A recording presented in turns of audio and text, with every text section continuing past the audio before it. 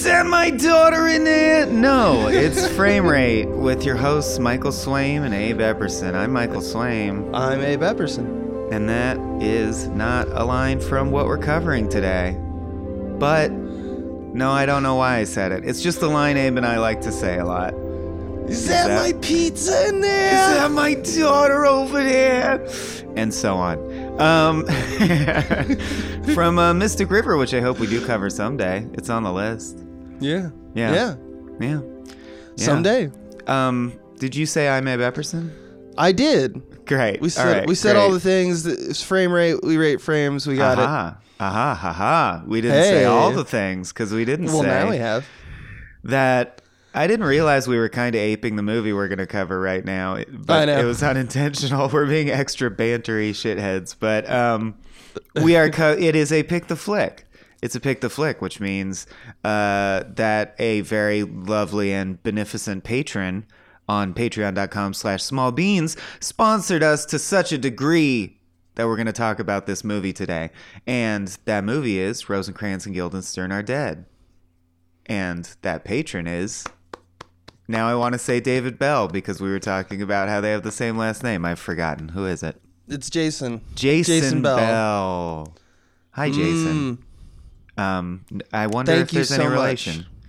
I bet there's not. We were talking about this. How many bells are there? It depends. Probably a ton.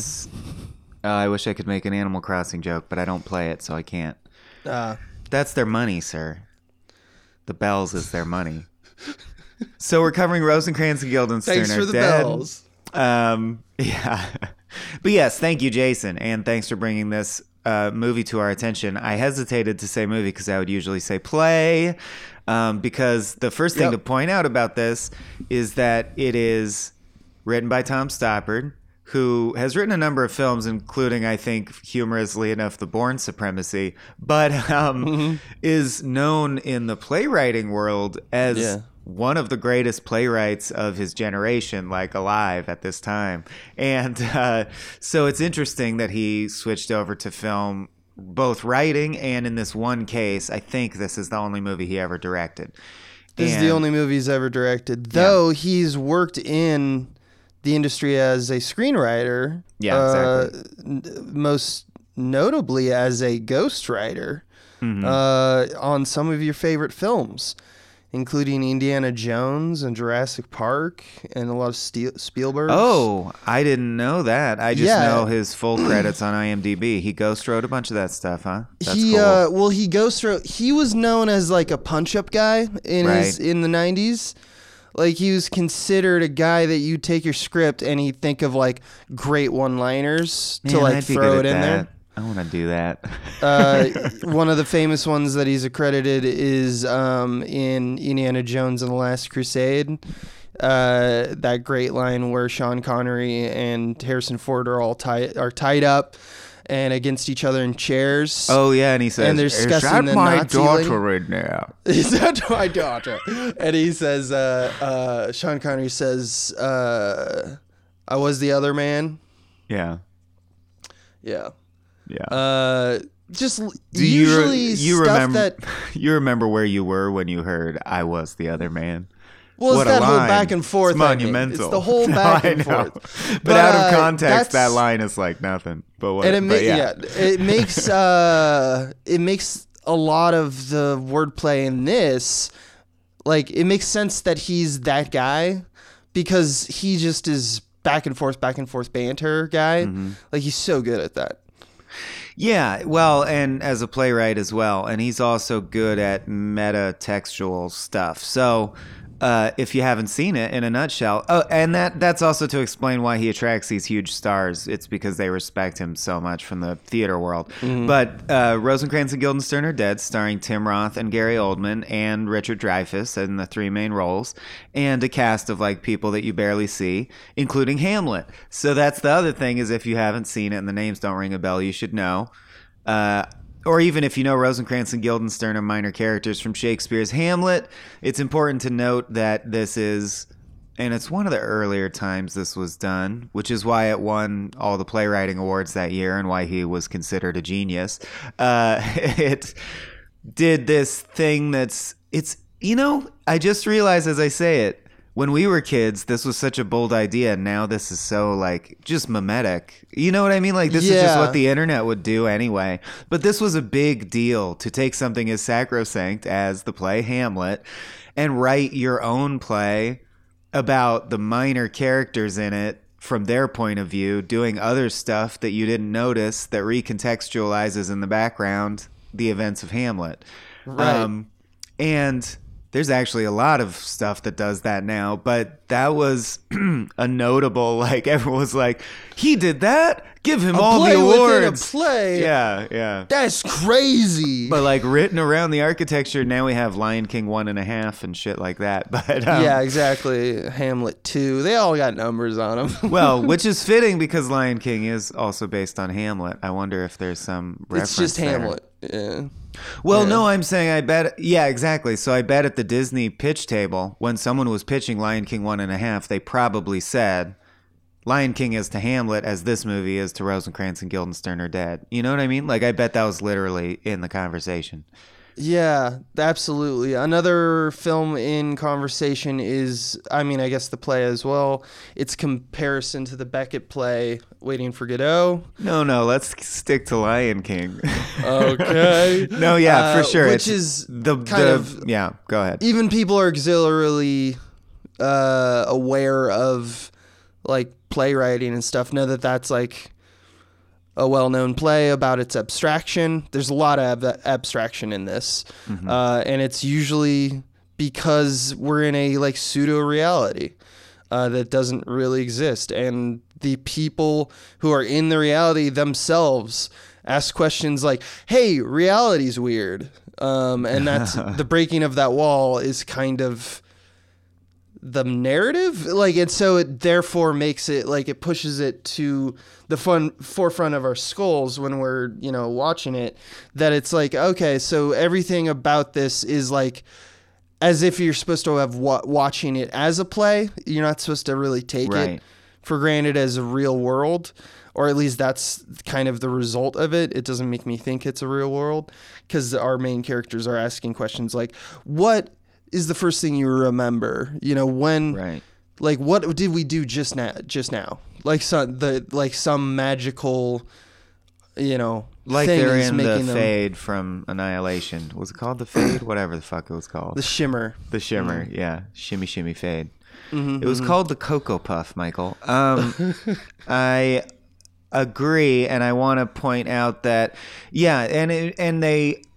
it's a comedy, first of all, and it's made so apparent that the characters don't matter that Rosencrantz specifically often forgets which of them is which. Like, he thinks he's Guildenstern, or he calls Guildenstern Rosencrantz, and Guildenstern, Tim Roth, is always trying to like get it to stick, and it doesn't. But Tim Roth will also not remember what they did yesterday or why they're in the woods going in a direction. They'll do a whole scene and then be like, wait, we're on horses in the woods going that way. Why? And it'll be like, I don't remember, because reality fades sometimes because it's weird. And they'll be like, yeah, this is a play. It's that kind of vibe.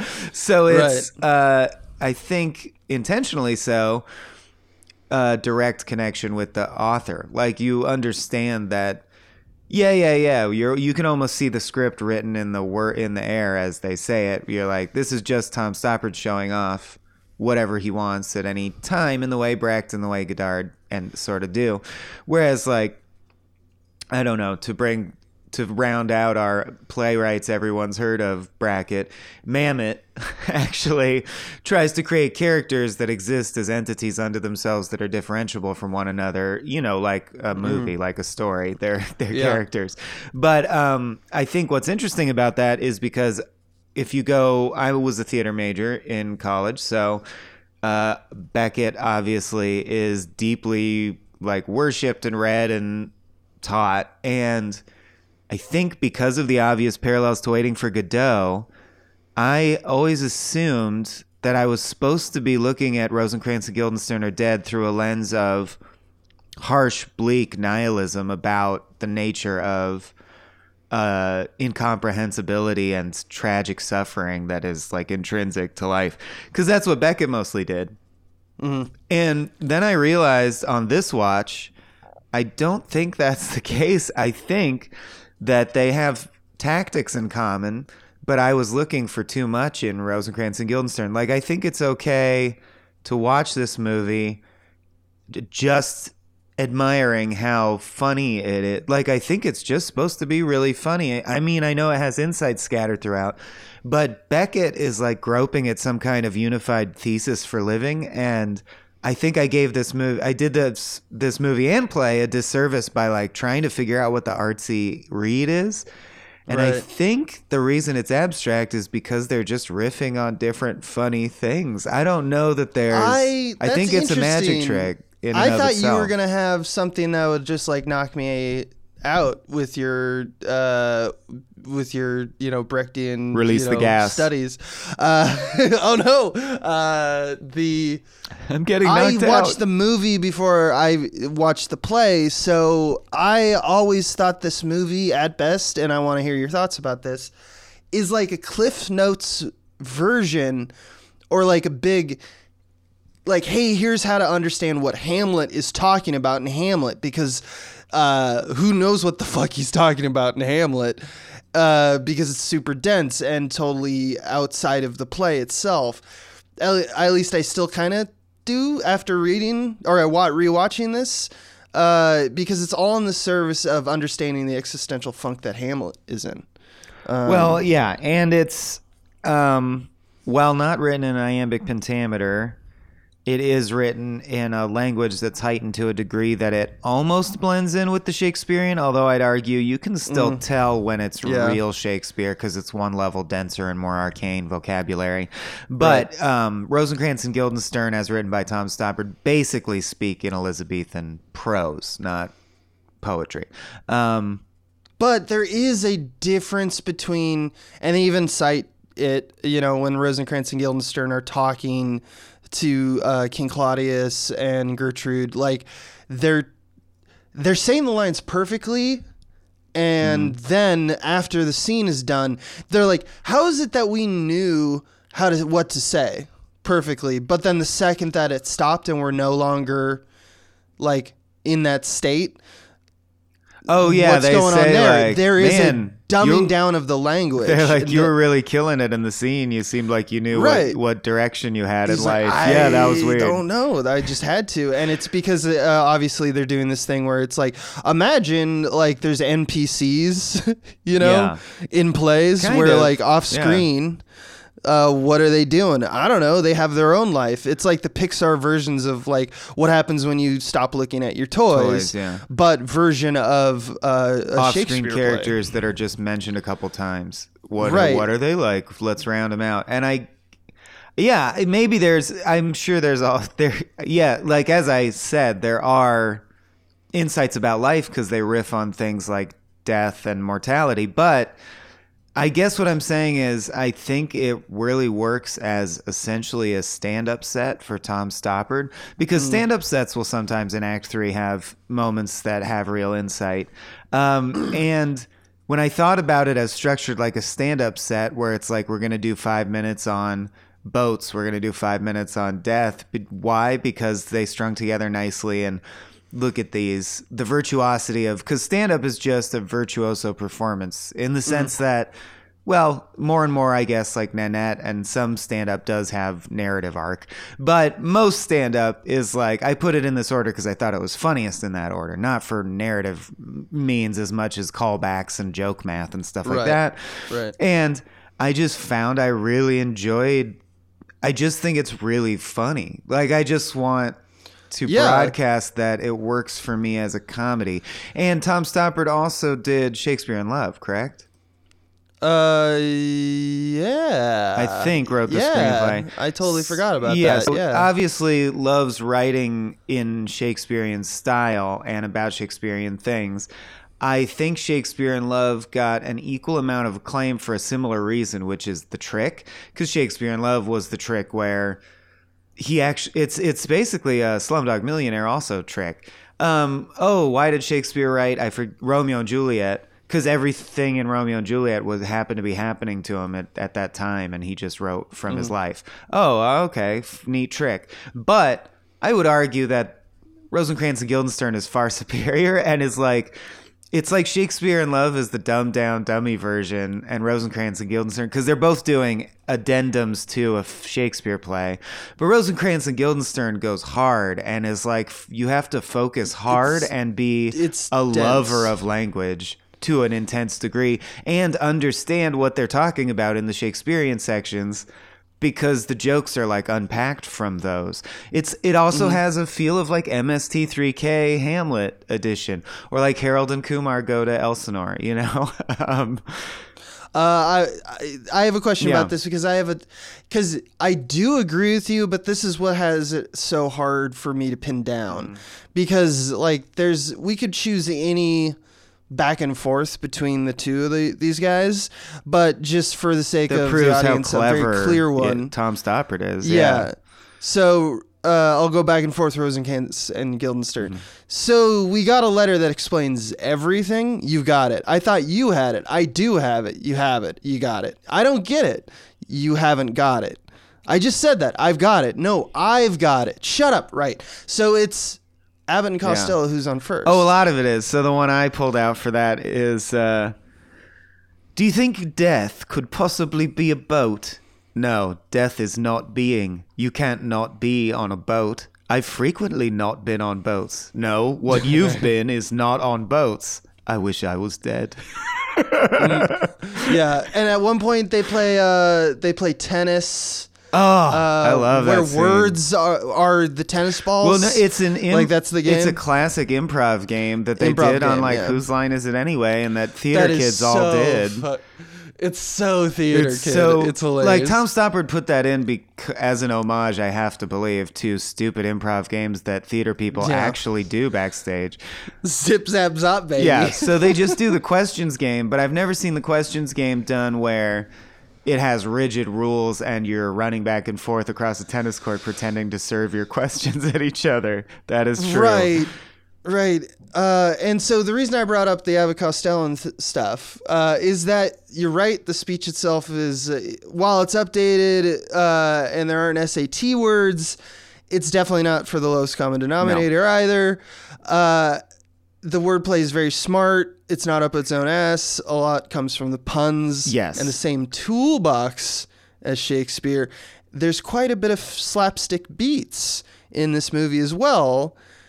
And sex jokes. Yeah, he tried to match like the ratio and humor types that a Shakespeare play actually would have. Right. And that's kind of like something that, if we all remember our English teachers when they taught us Shakespeare, something that they would mostly, at least for me in the public school system, they were like screaming at us, is that like he was both. There's lowbrow and highbrow. He was, for his time, it's basically, he's doing all this stuff. That's kind of high art, and Abbott and Costello, or Marx Brothers, although I think Marx Brothers gets a little bit more credit than Abbott and Costello, they're doing the same stuff. And I think that might be an appeal by Tom Stoppard, or just a reminder to everyone that like the best comedies mix high and lowbrow, because why not? Like, why is lowbrow low and why is highbrow high? It's like taking the wind out of sails of like quote unquote like higher comedy. And I would say comedy is also built on sudden juxtaposition of contrasting elements. I don't want to unpack, I could go on for hours about this. Dr. Comedy. But that's the root of most comedic scenarios and impulses. Even a non sequitur is the juxtaposition between the expected palette of things you thought could happen next and randomness.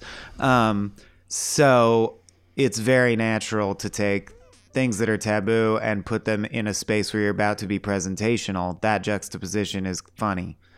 Or if you look at it through a different light, it's grotesquely tragic. But man, that's a whole nother podcast I'd love to do with you someday, where we just teach people content. What I always heard, comedy is the exaggeration of the ordinary as extraordinary, and the mundane, and the extraordinary is mundane. That's like 90. Yeah, that hits like 93% of all jokes. Yeah.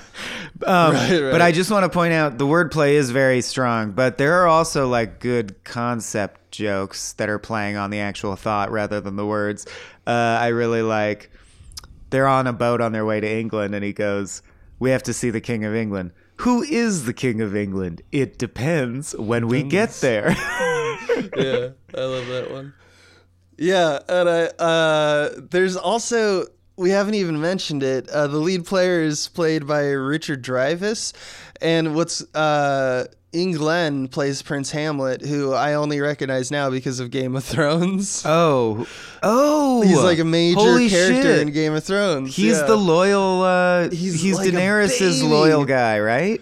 Yeah. He's a baby. He plays Hamlet in this. Yeah, what's his name on he's a Game of Thrones? teenage- I don't watch it. Sir fucking Loyal. I don't care. Okay, but people should know who we're talking about, but they probably He's do. he's the guy who gets like the stone skin. Daenerys' and he right loves hand man. Daenerys'. Yeah. Anyway, he's Whatever. Hamlet. I just realized that. He's Hamlet in this, yeah, and he's actually quite good. Yes. He's good at playing the kind of. I also like his read. It's my preferred read of.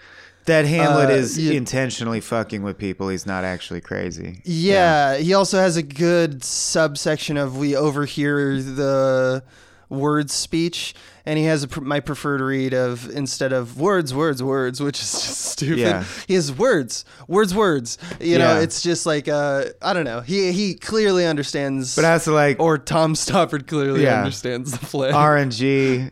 Better than I do. Yeah. Huh. Do you think Tom Stoppard gets Hamlet? Does he understand it? Hey, he turned it inside out. I want to. But he also has. Did you want to say anything else? Oh, just that he has Rosencrantz and Guildenstern later.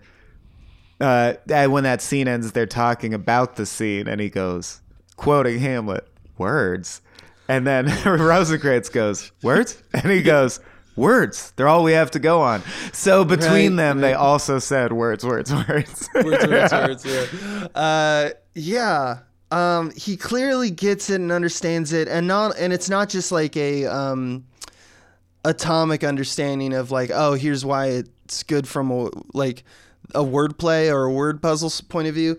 He also understands what's going on in Hamlet, Yes. which is honestly the only thing that I was ever good at in English, like language stuff. I'm terrible at English. I just called it English language stuff, so you can already tell. I'm still terrible with understanding why Shakespeare is amazing. I do admit that when I read it, I go, that is amazing. But I mean, in terms of word puzzle stuff, you've always been better at that for me. I am using this as a segue to something that I do understand, which is why this is Tom Stoppard's only film that he directed, because it sucks. he is so good at. And Can we talk about how the movie's bad now? We forgot to mention that. Yeah. Yeah, exactly. It's bad direction, And it got terrible reviews almost at the laughably. time. And And I don't want to take from him because that's not what the thing. It can't. It's less that it was like a bad version of something. It's just like its words are what makes it sing. The wordplay is everything, and so the visuals take a back seat. It's grown out of the words. Why should we have amazing images? They're not good. Yeah, the visuals are bad, but I do disagree with the tenor of some reviewers said, and the acting is bad, and I hard disagree there because I really think, first of all, Tim Roth I respect in a new way now because I've seen him in so many movies where he's the creepy thug or something and it's a bit part that I always wonder, like, I don't know, is he just kind of a simple, like, down-home dude who thinks making movies is fun and lucrative and doesn't care and does whatever? And then I look into him and I find out, no. He's like an actor's actor, long theater pedigree, super into acting and pushing himself as hard as he can in the role, blah, blah, blah. Right. He just doesn't get big roles in movies I've seen often. So between this and Reservoir Dogs, though, it's great to realize, like, no, Tim Roth is the real deal. He's, like, legit. And Was Reservoir Dogs was that the first movie you saw with Tim Roth? yes, definitely. I think Four Rooms was the first I still one that haven't saw seen with Four him. Rooms. Oh my God. Enjoy my that God. when that comes around. And does he act hard in that? That's one way of saying it. Okay. Absolutely. That's ominous. But anyway, and then Gary Oldman, who everyone knows is incredible, but it's incredible in a truly theatrical way where you get him to see him do all the hard things that an actor has to do. And Richard Dreyfuss, excellent as well. And I thought their chemistry was phenomenal. I think the reviewers who thought the acting was wooden are conflating the fact that it was shot so unimaginatively that the movie feels wooden.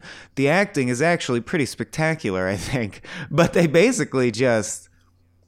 Tom Stoppard sort of, honestly, sometimes it seems, picked an angle kind of at random and locked it off and had him do the scene. And there's weird editing clunkiness and the lighting is all flat and washed out. It's just not good.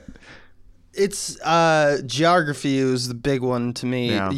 And it's almost to the point that I thought it was like an effect. I thought I was like a joke. Oh, is he doing something where like everything's a null space where you don't know where you're supposed to be? Because I read a thing online about how he would choose to make it, day would turn into night in time so that you get the feeling that it's like a play because you'd quote unquote like read the scene heading and stuff like that. And the more and more I watched it, I was like, I don't know if that's true because there's like mistakes on top of mistakes that make those choices weird. And that's when you know you're not dealing with someone who's meticulously designing something to be not weird. Images. I think he's meticulous about what the physical bodies of the actors are doing at every given moment. Yeah. And then his visuals, he was probably just trying in over his head, making movies is hard, trying to make sure he got a finished movie out of it, you know? Yeah. I don't wish to take it away from him. He knows, what it is to direct a movie. So he didn't direct another one after. He didn't direct another one after that. And, we're going to be talking a lot about that with our other show with Kings of King as well. It's tough for a writer to put on someone who's so stuck in that world. It's not like a for better or worse kind of thing. It's their job to be king in that arena, and then to jump out and also be like a king in the arena of like all of the disciplines of filmmaking is a completely different thing, and it's very tough. He understands how to make a good play. And I don't want to take that away from him. It's tough to direct a film. And some plays make good movies, but a lot of plays don't really make good movies. And I think this play is better as a play. And that's basically the Roger Ebert review is like, yeah, this movie sucks. The play is one of the best plays ever written. No one be mad at Tom Stoppard. It's just not a play that should have been adapted to film, but he wanted everyone to be able to see it. And that's laudable. It just doesn't adapt well. I bet that's my take as well.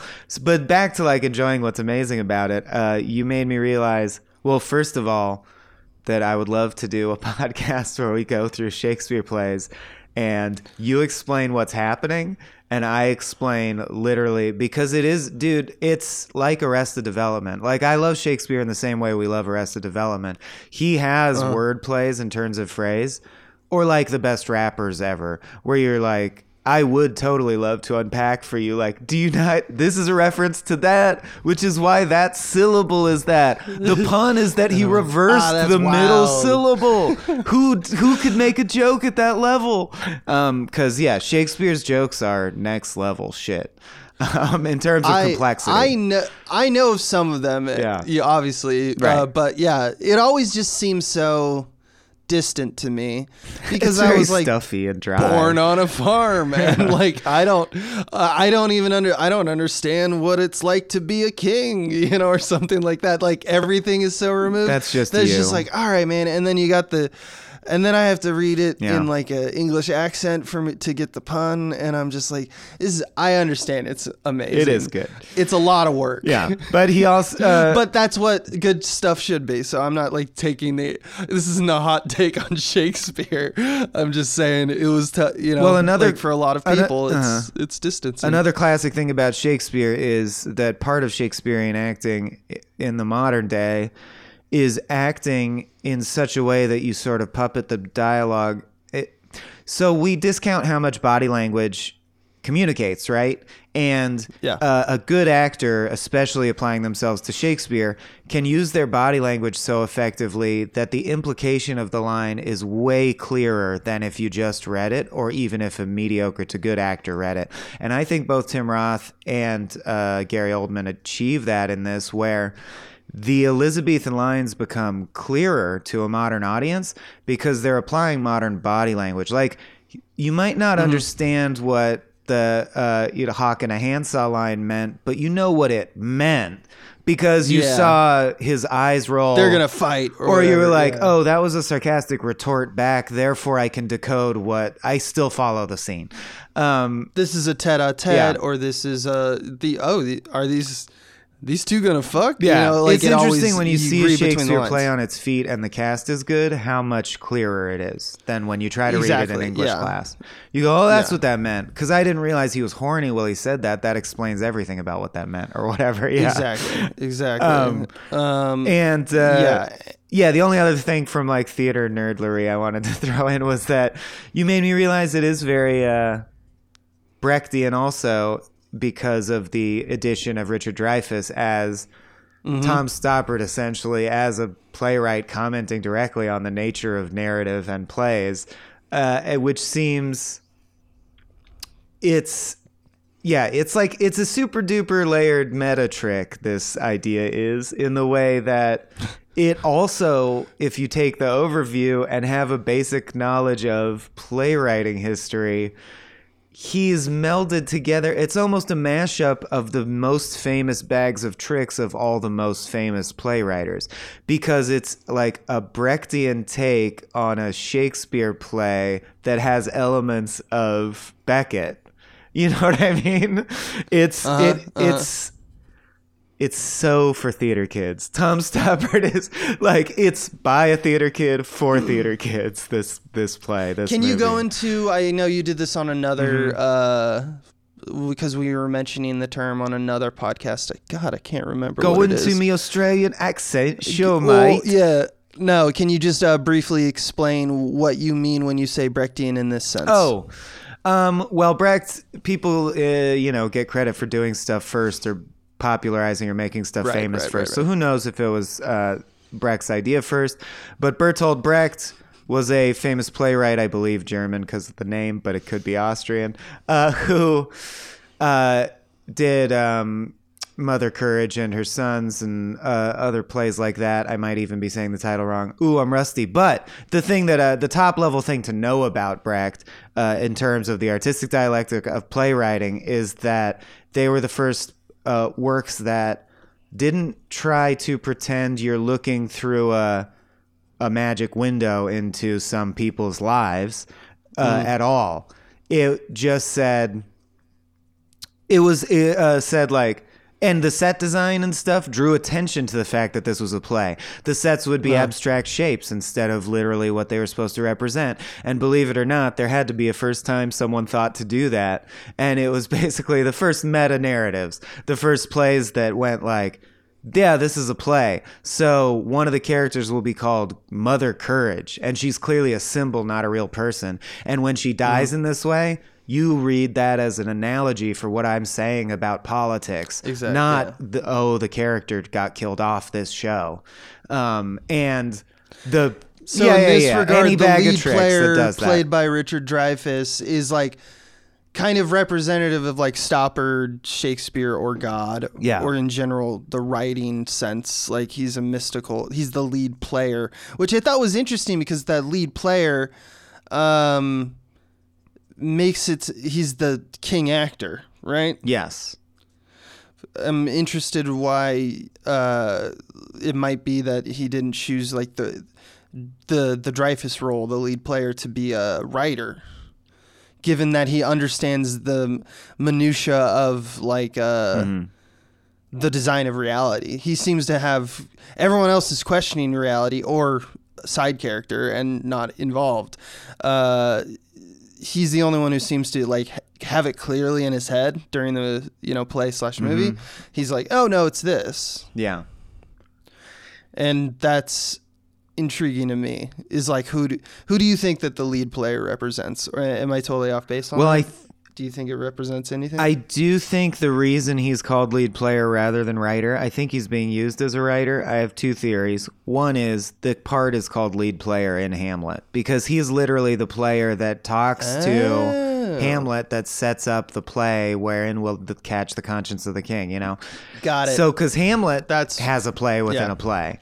Because if you're rusty on your Hamlet, I know you aren't, Dave, but just in case the wary listener who's like, I forget Hamlet. Is that the Macbeth I'm one? Totally rusty. It's the one where the ghost of Hamlet's dead father comes and says, your uncle who has just married your mother killed me, so you got to get vengeance. And Hamlet's weird plan for getting vengeance, which is very circuitous, involves partly pretending to be insane, but also having a local theater troupe put on a play about a guy who usurps his brother's throne by poisoning him. And he does that so that he can observe what his uncle does. And his uncle, of course, gets flustered and red and then stands up and is like, I need water. Like, this play is over. And that's how he to himself goes, I'm not crazy. That really was my dad's ghost. He really did it. Okay, I'm resolved to kill him. So there's a play within a play. And what I love is, what are you going to do in your stupid meta Tom Stoppard comedy, of course. Oh, and so when they negotiate that with the troupe, I believe his name is lead player. So I think he's just staying true to the text of Hamlet. Yeah, no, that absolutely. But he acts like a director writer who also acts. I agree. He really does, and he also seems he's magical. He's literally God as well. He's the one that makes God. you think it's Beckett also, because he's the one who shatters reality or invokes the void and stuff. He disappears and reappears in a mist. You know, he teleports our characters at the beginning of the movie into the play. You know, and his statements instead of out of the forest. His statements about the nature of theater are all transparently about life itself. So he has this air of profundity. But I did want to say what I find so clever is they put a play with it. So Tom Stoppard's like, how do I do homage to that thing that Hamlet did, which was revolutionary at the time? Have a play in your play. That's like us seeing adaptation today and having our minds blown, you know? So he was like, of course, a play within a play within a play. So in Rosencrantz and Guildenstern Are Dead, you see the lead player talk about how to Rosencrantz and Guildenstern, Hamlet hired us to do this play. Let's reenact that. So you see the players start to go, oh, yeah? You want us to do a play? Oh, okay. And then they have to go, and then they go, Hamlet asked us to do a play within the play. So then they have to represent how the play would be a third time. So it's the players in front of Rosencrantz and Guildenstern as the audience doing a puppet show within their play of Hamlet. Exactly. So he honored the meta-ness of Hamlet by doing 2 extra layers of meta, which I just like a lot. Yeah, it's even more removal. And then it's the equivalent of cartoon versions of a live action kind of thing. In my mind, the one effective editing technique in the entire film is right there, because the puppet version of the evil uncle, I forget his name, Cornelius? It's not Cornelius, but Claudius, thank you. The puppet version stands up and it hard cuts to a really good match cut of Claudius, the real one, quote unquote, standing up and going, I have to get out of here. I can't be at this play anymore. That was the one effective edit in the movie to me. Yeah. It's it solidifies the allegory. There's a lot of, because it's not just that. Earlier than the puppet play, there's a it's kind of like a kabuki theater kind of thing, where they're making the sound effects, but they're physically like play acting. They recreate the scene where the death of Polonius. For those who forget, Polonius is the guy who's a spy for Claudius, hides behind a curtain in Gertrude's chamber and listen to the conversation with Hamlet.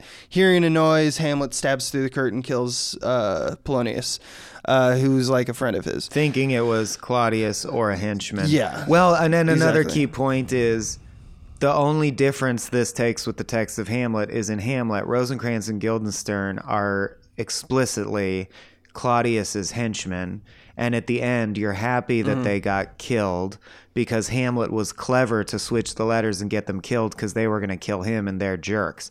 The only difference is this posits in this Hamlet still switches the letters and has them killed, but this universe posits that they weren't evil. They just at no point knew what the fuck was going on. They were going to get Hamlet killed and he got them killed instead, but they never knew that that's what was in the letter. They don't understand what's going on. Yeah, that's the key change. That's a key change. There's this other thing I wanted to talk about, and I want your help with it. That I noticed something this viewing, because it's been a long time since I watched this movie. I think I watched it in high school, to be honest with you. There is something that Stoppard is doing, and it's probably in the play, and I just forgot it, but it's definitely in the movie. And it's this game he sets up, and I want to get your read on it. And the game that I'm talking about is, let's take, for example, the Glean Affection game, when Guildenstern is trying to make Rosencrantz understand that as a thought experiment, he, Rosencrantz, will pretend to answer as if Hamlet, acts, who is Guildenstern, will act as himself to ascertain what affects Hamlet. So it's like they're both, you play yourself, I'm going to play Hamlet. You all be Hamlet. Ask me questions. Ask me questions. Yeah. We're rehearsing what we're going to do with Hamlet. Yeah. Exactly. Rosencrantz doesn't understand it, so it's made, and it's all made more insane because Guildenstern, who is the guy who plays the smarter of the two, gets their names wrong and stuff. So it's just layers and you layers. You can imagine That's how it goes. It's a lot of, wait, so I'm Hamlet? Wait, but I'm Rosencrantz. Yeah. No, I'm Rosencrantz. Yeah. They're both killing it. I think Gary Oldman, it's his first scene that's like his. Gary Oldman owns in this, yeah.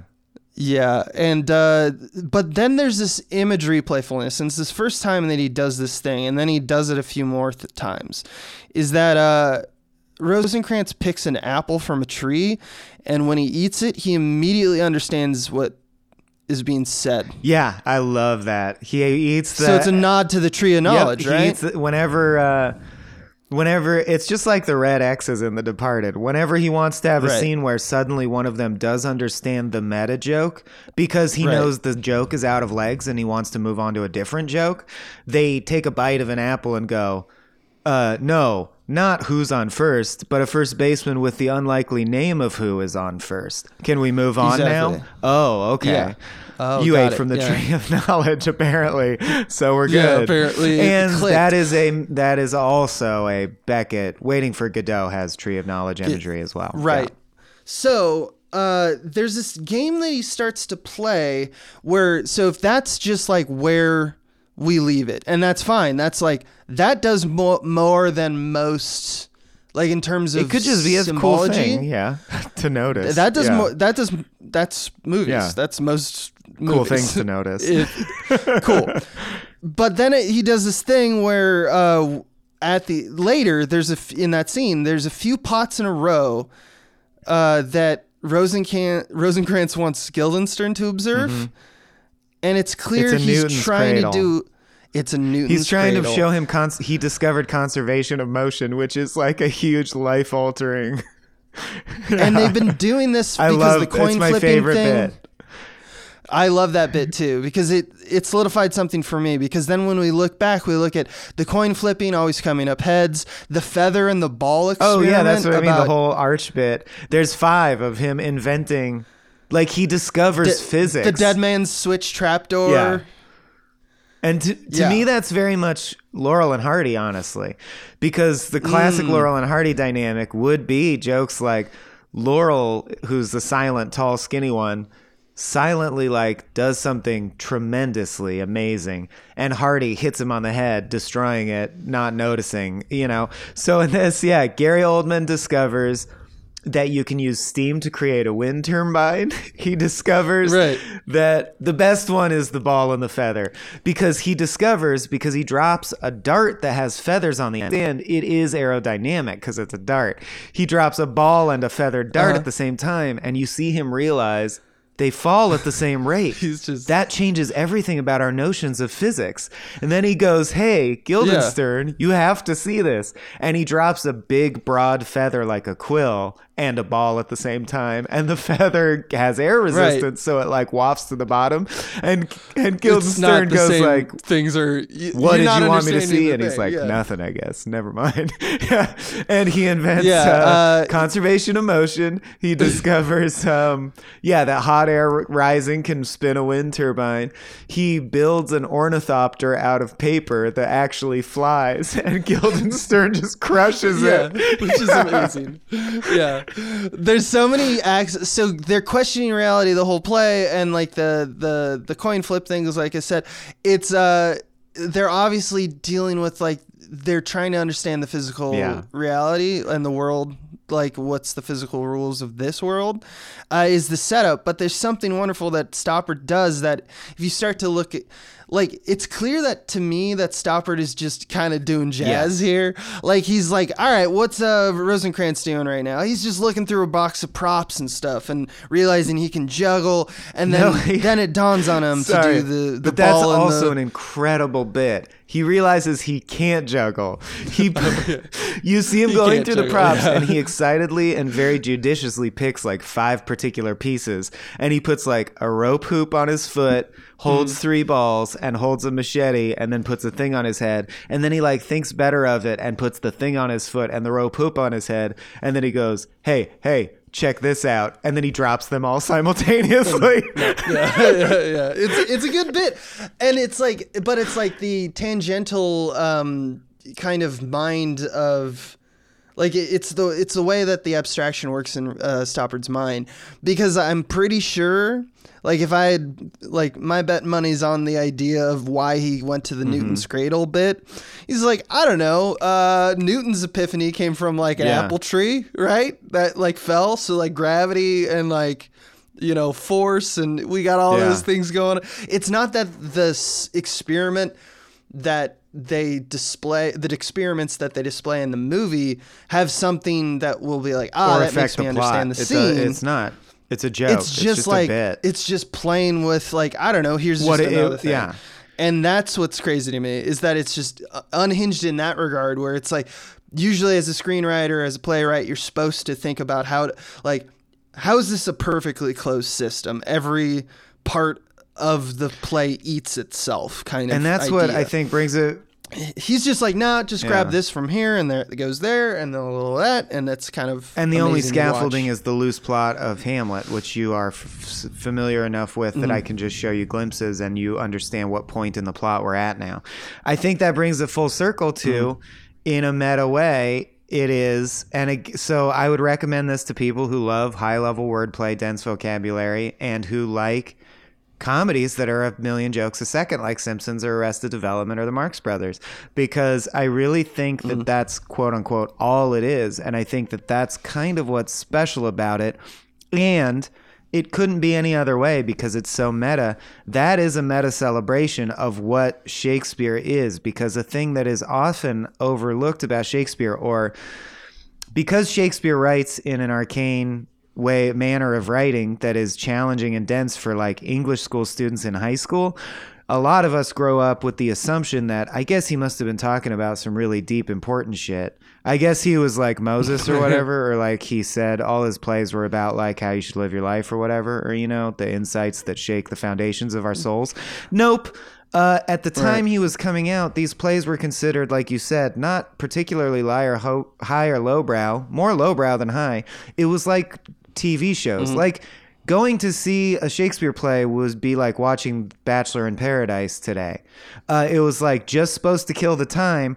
And although, of course, we sometimes kill time by going to see really big, weighty movies, and Shakespeare has plays where intense shit happens, and when intense shit happens about tragedy and universal human experiences, you can unpack that and it becomes meaningful, quote unquote. But at the same time, sometimes it's just nice to go see Fast and the Furious 8. And Shakespeare wrote those too.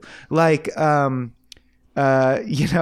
happened, or I'm sorry, Midsummer Night's Dream is just supposed to be a fun romp. It's like going to see You've Got Mail It's like yeah, Big exactly. Bang Theory. And I think that's what's so important about these sequences where Tom Stoppard has the players, and when this is done on stage traditionally, the actors really do this shit that's really hard to do. That would literally be, that's historically accurate. Like, that's what actors would do in Elizabethan times who didn't have Shakespeare writing for them. They would do stuff that is funny and impressive physically, but cheap. So the example, an example in this is the players have a scene where like you get to see a chick naked, but it turns out it's just a dude whose butt looks feminine, and then she drowns, and the drowning is done with like actors pulling fabric back and forth, and it looks kind of trippy. And then at the end, a bunch of actors roll back and forth pretending to be the waves, and you're like, that's something to look at to kill time. It took them practice and rehearsal to coordinate this stupid little show, right? Well, in Elizabethan times, there really would be these carts of players that went around just like busking, like doing these stupid little tableaus and blah, blah, blah. Right. Yeah. Just like, yeah. look at And me, I think Tom Stoppard yeah. is using this medium to revive, in part, one of the bits is reviving legit. It would be like an Italian play having scenes of legitimate commedia dell'arte because the creator really thinks classic clowning is interesting and wanted to revive it and show a modern audience that it's funny. So, yeah. Or like Branagh's Hamlet or something like that, where like the strands of red cloth that come out in the death scene at the end, you know, it's like it does, you get the sense that while they do the same trick in this movie, he is essentially saying like, yeah, but let's not get like up our own ass he's about just it. saying, Let's remember, just people used to do this for entertainment, and frankly, I think it still holds up. I think this is still entertaining enough to show you on film. I think he's right. So it's like, it's the movie's just, and that's what's great to me is the movie is just a celebration of all the things Tom Stoppard loves about Shakespeare that tickle him, including historically accurate things that used to tickle people alive at that time, including the fact that from a meta perspective, it seems really artsy and highfalutin, but it's not. It's just a good time. And that is something that Shakespeare also is, that Tom Stoppard, I assume, appreciates about Shakespeare, that like people often think Shakespeare is like, was probably like some auteur like Kubrick or however the fuck we're supposed to say it, who was like, my art is very important. No, dude. He was just like trying to make like, I hope this plays in the sticks. Like, I hope it gives the folks at home a laugh, you know? A lot of the time. Or like Titus Andronicus, Shakespeare was just like, I want to do a really hardcore one. Let's see if we can make them squeamish in the audience. He was a genre writer, which is why I feel kinship with him. He was not up his own ass. Right, yeah. Yeah, it's just like, oh, what are the parts of this animal? Okay, I see how it works. And let's make it entertaining for the like, folks, and let's get that money. Yeah, let's get that money, baby. Yeah. Speaking of animal parts, there's I would be remiss if I didn't mention it. There's another physical thing like reality bit that I noticed that I didn't notice before, which is that it keeps coming up, and I wouldn't mention it except for the fact that it keeps chasing us in these podcasts, the idea of Schrodinger's cat. Did you catch the Schrodinger's cat bit? No, man. I don't know. Sorry, maybe this is a stretch. I'm confusing it with an episode of Devs I just watched, which is weird that I could confuse them, but go ahead. But yeah, they did the double slit experiment scene, and I was like, haha. They did the double slit. Yeah, no, Schrodinger's cat. So there's a close parallel to Rosencrantz has this whole like monologue bit where he does like, if you were stuffed in a box, would you prefer to be alive or dead? Because presumably, like, because he's talking about how being alive in a box would be terrible. But you like, could say, at least I'm not dead. But maybe in some theoretical future point, the box will open. Who knows? Yeah. So it's once again his investigation, and I was like, is this like a weird dummies like Schrodinger's cat thing? Oh, the box. You know where I'm going? See. He's dead. The box and alive itself. in a It's box. not just like but it's also there's a box, and we're now talking about the aliveness and the deadness of something as a kind of leitmotif of a hypothetical experiment that most people, including myself, don't quite understand what's going on in the physical ramifications of it. But I mean, it is the double slit experiment because it's about the idea of observation changes the result. But yeah, I just thought that was like, why does Schrodinger's cat keep following us? We have treats in our pockets 9 times. I mean, obviously it's Coen Brothers, but like it's been in a few frame rates. I thought that was weird. But I thought that one was pretty interesting just from this standpoint. I honestly think I think there is a Jungian sort of shared consciousness tipping point about the double slit experiment in Schrodinger's cat. Like you see it appear in lots of media now, devs, case in point. And I would argue that it's because that's the next frontier of common knowledge. And I guess what I mean by that is there is specialized knowledge that we all have about whatever we have experience with through our lives. You know what I mean? But there's generally I would say that we're past the tipping point of the fact that even though it seems flat, the earth is actually round is general knowledge, right? Yeah, exactly. But there was a time where that was not. That was highly specialized knowledge. And then even earlier, only madmen and dreamers ever occurred to them that could be the case. So like, I think the next sort of general knowledge thing that people are on the cusp of just accepting is that one of the main things that science shows us that's fresh, this is new, we didn't know this 100, 200 years ago, is that much like the Earth thing, despite seeming ordered and consequential, there is a measure of like total random chance that is almost magically counterintuitive to the universe. And I think we're just like people are more and more we're like indoctrinating that into like the next generation or the generation after that. Everyone will know that will be common knowledge. Oh yeah, Schrodinger's cat was that thing that proved that the universe is chaos underneath. I knew that. I think it's pretty well into the zeitgeist at this point. Now in 1990 when this was made, not so much. I also don't know if Stoppard is doing the Schrodinger's cat thing. It could just be coincidence. But I think that's the kind of it's interesting to me.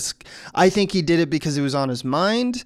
I think he knows of that trope and he cut the idea of having to explain the Schrodinger's cat thing, but it's yet another physical experiment that tries to reveal the nature of reality to us. There must have been a moment at the beginning where we could have said no, but somehow we missed it. We'll know better next time is the last line. So yeah. Right. It just feels so available in there now looking back, but I understand why it's not in the play. Is just one thing that I thought was pretty interesting.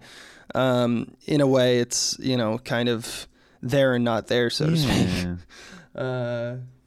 But yeah, that's all. That was all from my bit with that. What else we got going? I'm about ready to wrap up, but the only thing left on my notes is I love the joke where the candle is lit and Rosencrantz puts on a sleep mask and is like, "You'll see, it'll be fine," and goes, whew, and he assumes he blew the candle out because he has a sleep mask on, and he just lies down with the light on. And it's all in the acting because that bit is quite simple, but when you see how he does it, it's very funny. He's really channeling like a Harpo or a Laurel in this. Yeah, he's like he's like the dumb one who's secretly smart but never knows because the mean, more brash one always stomps him down, but he doesn't care. He's happy all the time. And there's a whole bunch of plays I remember. On the Open Road was another one that like mimicked this. That like, if there's anything to take from like the legacy of stuff like this, especially this play, or Waiting for Godot, is like the litany of other plays that like paid homage to this, and like the way in which it's crafted, like the language games, the abstraction of reality, all that stuff. There was a bunch of plays that came out after this that were trying to Wicked is Stoppard. I mean, it's just the idea of take Wicked the character whose point of view you didn't get and fill in their point of view, and we rip that off all the time now. But this is one of the first iterations of that. I remember there was a play, I believe, it's called Travesties by Tom Stoppard. No. Have you ever read that one? But it's I forget who it is, but it's like 3 larger than life figures. One of them is James Joyce. Like sit down and have like a conversation at a bar, and I'm like, okay, Jarmusch, and then I realize, oh, that's Jarmusch aping him. Sure. You know, it's like you forget that he's been around for so long, Stoppard, that he really changed the game even early in his career, and that speaks to he's one of the better writers good. that there is. Yeah It's very good. Yeah, exactly. All right, this is a perfect timing. I highly recommend the Marx Brothers. That shit holds up. Laurel and Hardy, some does, some Duck doesn't, Soup. but if you get like a greatest hits of their shorts, it is still quite funny. Yeah, for sure, and it's dated stuff. That's why I like. I think Marx Brothers are almost timeless because they were one of the first troops to actually discover the non sequitur, and non sequiturs have a timeless quality to them. Like Groucho will say stuff that breaches etiquette so extremely that I can't imagine a time where it won't still hit. Where like he's just talking and then suddenly he'll turn to camera and all the lights go off and everyone behind him freezes and he goes, and now a strange interlude, and he just says a bunch of random funny nonsense and then goes back to the scene. That will always hit because breaking the stream of the narrative is so jarring, and it always will be. I love that. What's a good Marx Brothers to get into if you haven't ever gotten into them? I would say Duck Soup or Animal Crackers probably. I mean, that one's the super popular one to get in because it's so available. There's a lot of pretty good ones. That one, Horse Feathers is my favorite, Yeah. But it's maybe because I've seen Duck Soup so many times and studied it that at a certain point you stop. Like did you ever have that effect? Like when you started studying stuff, you started to like it like a little bit less, even though you knew it was good. You're just like, it's over. Also, you mentioned animal parts, and ever since then, I've been trying to remind myself to say, so if you get nothing else from this episode, Mike Nesmith, one of the monkeys, his mother invented whiteout. Very That's specific, a really weird but tangent. He took his monkeys and whiteout money and wanted to be a sketch comedian. And he had a short-lived, I believe there's only 2 episodes in existence, sketch show along the lines of Saturday Night Live, but starring and co-written by Mike Nesmith from the Monkees. And they're in 2 anthologies now. One is called Elephant Parts, and the other is called I Forget. But there's 2, and they're both very funny, and I bet you can find them on YouTube. So if you're like me and you love sketch comedy so much, you're always looking for new good sketches. Check out Elephant Parts, especially the Twilight Zone sketch. I'm surprised we never talked about this. Yeah. I'll look at this. This is all news send you to some me. links, I've never heard of this. Yeah, bruh. It's funny you mentioned the sketch comedy. Well, it's not. I know why you mentioned the sketch comedy thing. Because it does really feel like a sketch anthology game to me. Yeah. Right. I totally knew that we were going to get into like the whole Dr. Comedy of it all up front in this podcast, because I was like, oh yeah, this is just a wordplay. This is just a little, Mad Libs, so to speak, but like very, very very dense and a lot more. Oh, A Night at the Opera is also a good Marx. All right, what else do we want to say? I think just thank you to David Christopher Bell. Jason. Yeah. Yeah, man. Thank you so much for your support. And it's funny because we've had a lot of people ask for this one in a list, because we usually ask people just for more information on Pick the Flick tier. When you sign up for it, you send us a list and we choose one from the list. And a lot of people, this had been on the list for a long time. And we finally decided, well, there's been like 4 in a row that have asked for Rosencrantz and Guildenstern Are Dead, so clearly our audience knows the type of movies they want to hear us talk about. Hopefully we did it justice. So we finally just chose this one. to do. And yeah, thanks again, my man. Oh, thank you. Oh, you were talking to him. Mm-hmm. All right. I was thanking you. I'm thanking you. Jason. Yep. Well, you know what? Hey, thanks for thanking you. me. All right, Thanks. dude. Till next time. That's Frame Rate. Bye.